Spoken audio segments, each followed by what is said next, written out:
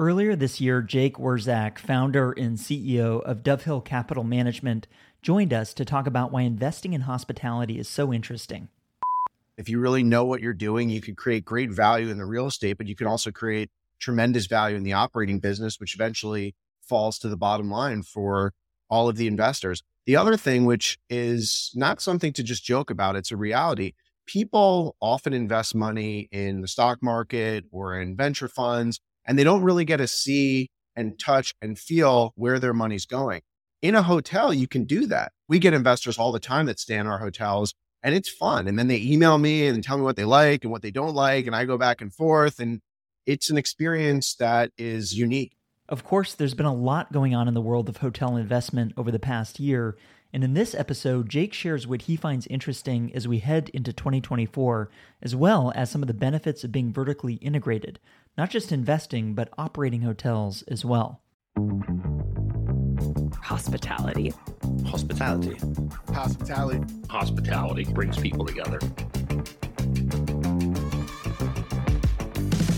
This is Hospitality Daily, the show that helps you stay informed and inspired each day by the most interesting people in hospitality.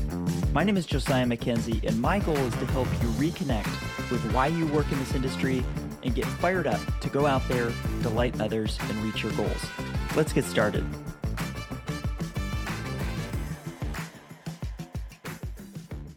I wonder if we could talk a little bit about what's exciting for you in the world of hotel investment, hospitality investment right now. Josiah, there's not a lot of interesting things out there, which is kind of interesting.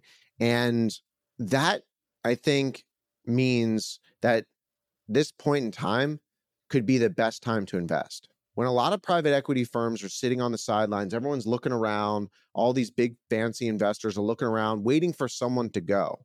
Well, there is an opportunity for firms like mine to be a first mover in certain very specific categories that we have a lot of expertise and skill in, then eventually others will follow in. But being so close to the hotel operations side, we have a vertically integrated management company, knowing certain markets really well gives us a competitive advantage to layer on our value add skill set. The other interesting thing, I think we're at a moment in time where kind of rates are high, and we figured out some pretty innovative approaches to get equity-like returns in kind of a credit debt-like instrument. And simply put, that's preferred equity, or you could call it structured equity. During COVID, we did about 9 or 10 transactions in structured equity, and the fund that those are in is performing really well right now because we knew how to make the bets. We could move quickly. We knew how to structure them in a way that not many people were doing. We thought about it differently, but we also were able to make the proposals and get the deals done because of who we were, the relationships that we had, and what we knew about the business. A lot of people who would structure the deals in the way that we were structuring them might be like a hedge fund or a guy sitting in an office in New York just banging out an Excel spreadsheet, but doesn't have the practical knowledge that we have. And because we have that knowledge, we knew how to negotiate the deals in a fair way to actually get the deals done. And there are opportunities like that today. So I would say the one silo is structured equity and preferred equity. They're basically the same thing. For those brand new to that space, how would you define this in kind of the simplest terms? I'm going to do a podcast episode where I kind of break down some of our secrets. It goes back to the whole thing. Like, I'm not really worried about the secrets because I don't think it's a zero-sum game and we're really good at it. So if other people are doing it, fine, but whatever. So very simply, what preferred equity is, if you think of a typical real estate transaction, you have debt and equity. And in that most basic transaction, debt gets paid first at typically some sort of a fixed rate or a floating rate that's very calculable, and then equity gets paid second. Preferred equity slots right in between, like a hamburger, in between debt and equity. So once the debt is paid, then the preferred equity gets paid, then the common equity gets paid. The sweet spot and how to execute on these deals to create the equity-like returns in a preferred equity position is all in the negotiation. It's all in the structure. So what we do often is we structure these deals so that we don't have current pay. So we're not like a mezz lender requiring payment and praying that the common equity gives back the keys. We actually want the common equity to be successful. And maybe we'll have a back end kicker. But why preferred equity works so well is after a certain point, the preferred equity either stops or gets diluted. So the common equity, if the deal's successful, can actually get a greater return with preferred equity than without preferred equity being in the deal, which is why it's so unique and why we're able to be so successful. The other thing is right now, when lenders are requiring pay downs to debt, how do you pay that money down? Well, you can pay it down with preferred equity. And that's the like Goldilocks situation, because I'm now using preferred equity to pay down leverage. So my basis is lower, but somehow I'm still earning equity-like returns before the rest of the common equity that's behind me. So we're going to be raising a new fund, and that's going to be one of the key strategies in the fund, like it was in our first fund. Thanks for that explanation. And so that's kind of one of the core areas that you are looking at, have done a whole string of deals with. You said there's also another area that you're looking at. Yeah, and that would, I guess, break into the highly differentiated assets in markets that we know, where we can create value with our skills on the management side, on the deal structuring side, and also on the purchase side.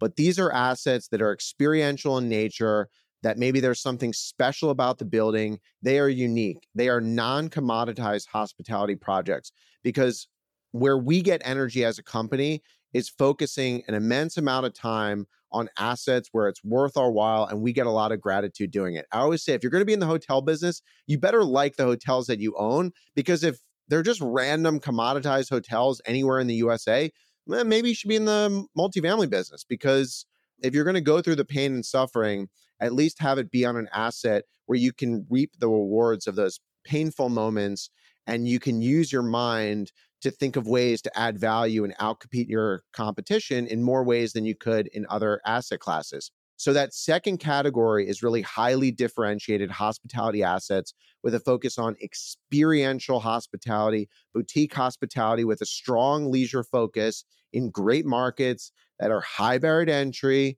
Every market probably today is going to have like limited supply, except maybe Nashville, Austin, and diversity of demand. We want heavy leisure, but we want diversity of demand. So a little bit of corporate, a little bit of business, a little bit of fun weekend stuff, and then obviously the leisure business. So that is really the two categories. And then there's maybe a third category where, because we're in these certain markets, we are going to see opportunities that others won't. They're going to be great deals, and we have the opportunity to enhance them. But they might not be the coolest, hippest motel or boutique hotel.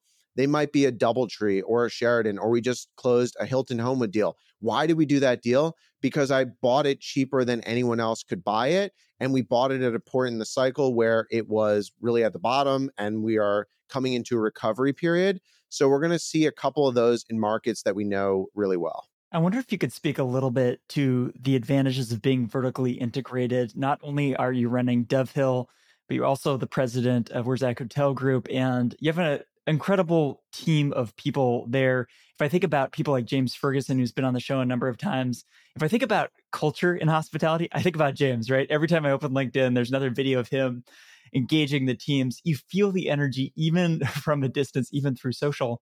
But I guess on a kind of a high level, what are some of these advantages that this gives you as an investor in that you're managing your hotels?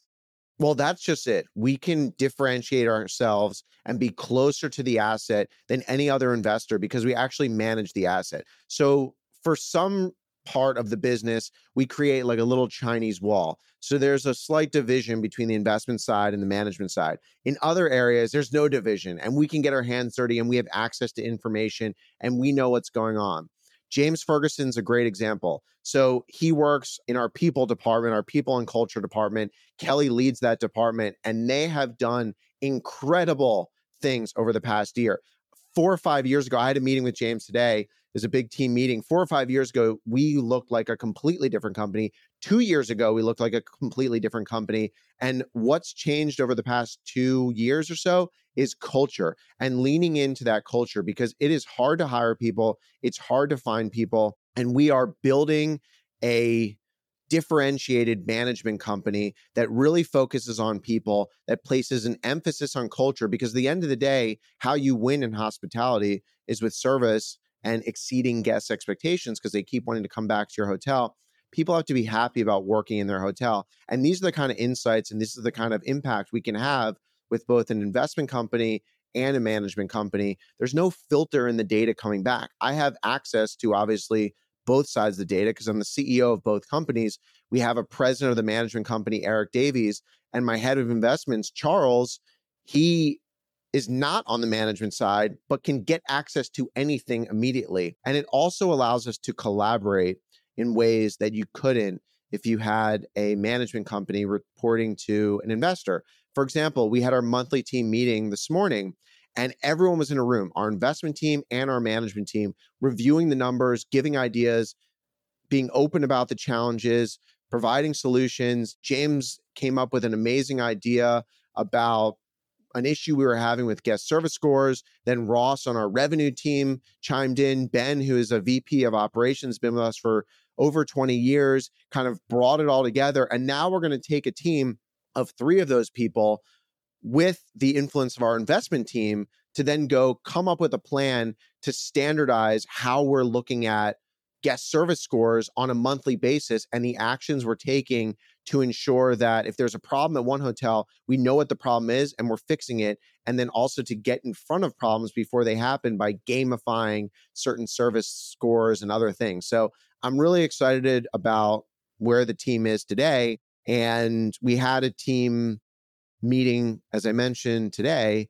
And if you look at the same team meeting that we might have had a year ago, it's almost 180-degree transition.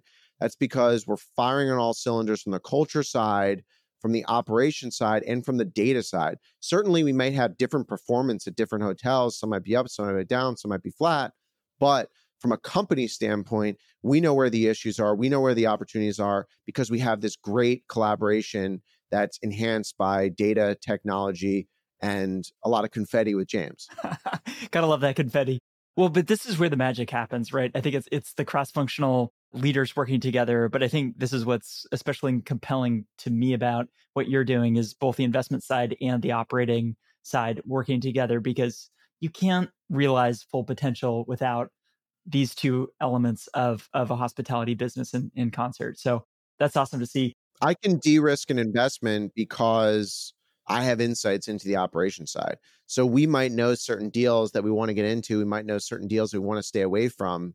And that gives us a competitive advantage. It also gives us a competitive advantage when we talk about our investment company. Josiah, you invested with us, right? Why would you invest with us? You just shared that a reason partly was because we operated our hotels. By the way, maybe we're not the best operator, okay? Maybe we're only 8 out of 10 on an operator scale. I don't know. Maybe we're 9 out of 10. But the fact that we control it gives us an advantage over an 11 out of 10 operator because of the symbiotic nature of both companies. Now, it's been hard to get there. We weren't always like firing on all cylinders. You have to work at it. But when you get it, and we're definitely there right now, it's going to create opportunities. It's going to enhance our current hotels and definitely distinguish us from other groups that just do maybe one or the other. As you look to the year ahead, you touched on a lot of things that are exciting in the world of investment, the world of hospitality. Is there anything else kind of you're especially excited about or things on your mind as we look to the year ahead? I'm excited about a lot of things clicking. The hotel industry, believe it or not, there's certain markets that just boomed after COVID, right? They're well above 2019. Rates across the board in our portfolio are all higher than they were in 2019. But occupancy, depending on the market, is not always higher than it was in 2019. And we're now starting to see portfolio-wide just consistent momentum. Whereas last year and the year prior, ups and downs, then you had challenges with cash flow, you had challenges with lenders, you had refinancings. I'm excited to focus on profitability, cash flow distributions across our great portfolio. And then I'm also excited to raise a new fund and do some more transactions in an area where I believe there's going to be tremendous opportunities given where debt markets are today, given where we are with renovation cycles and hold periods and those sorts of things.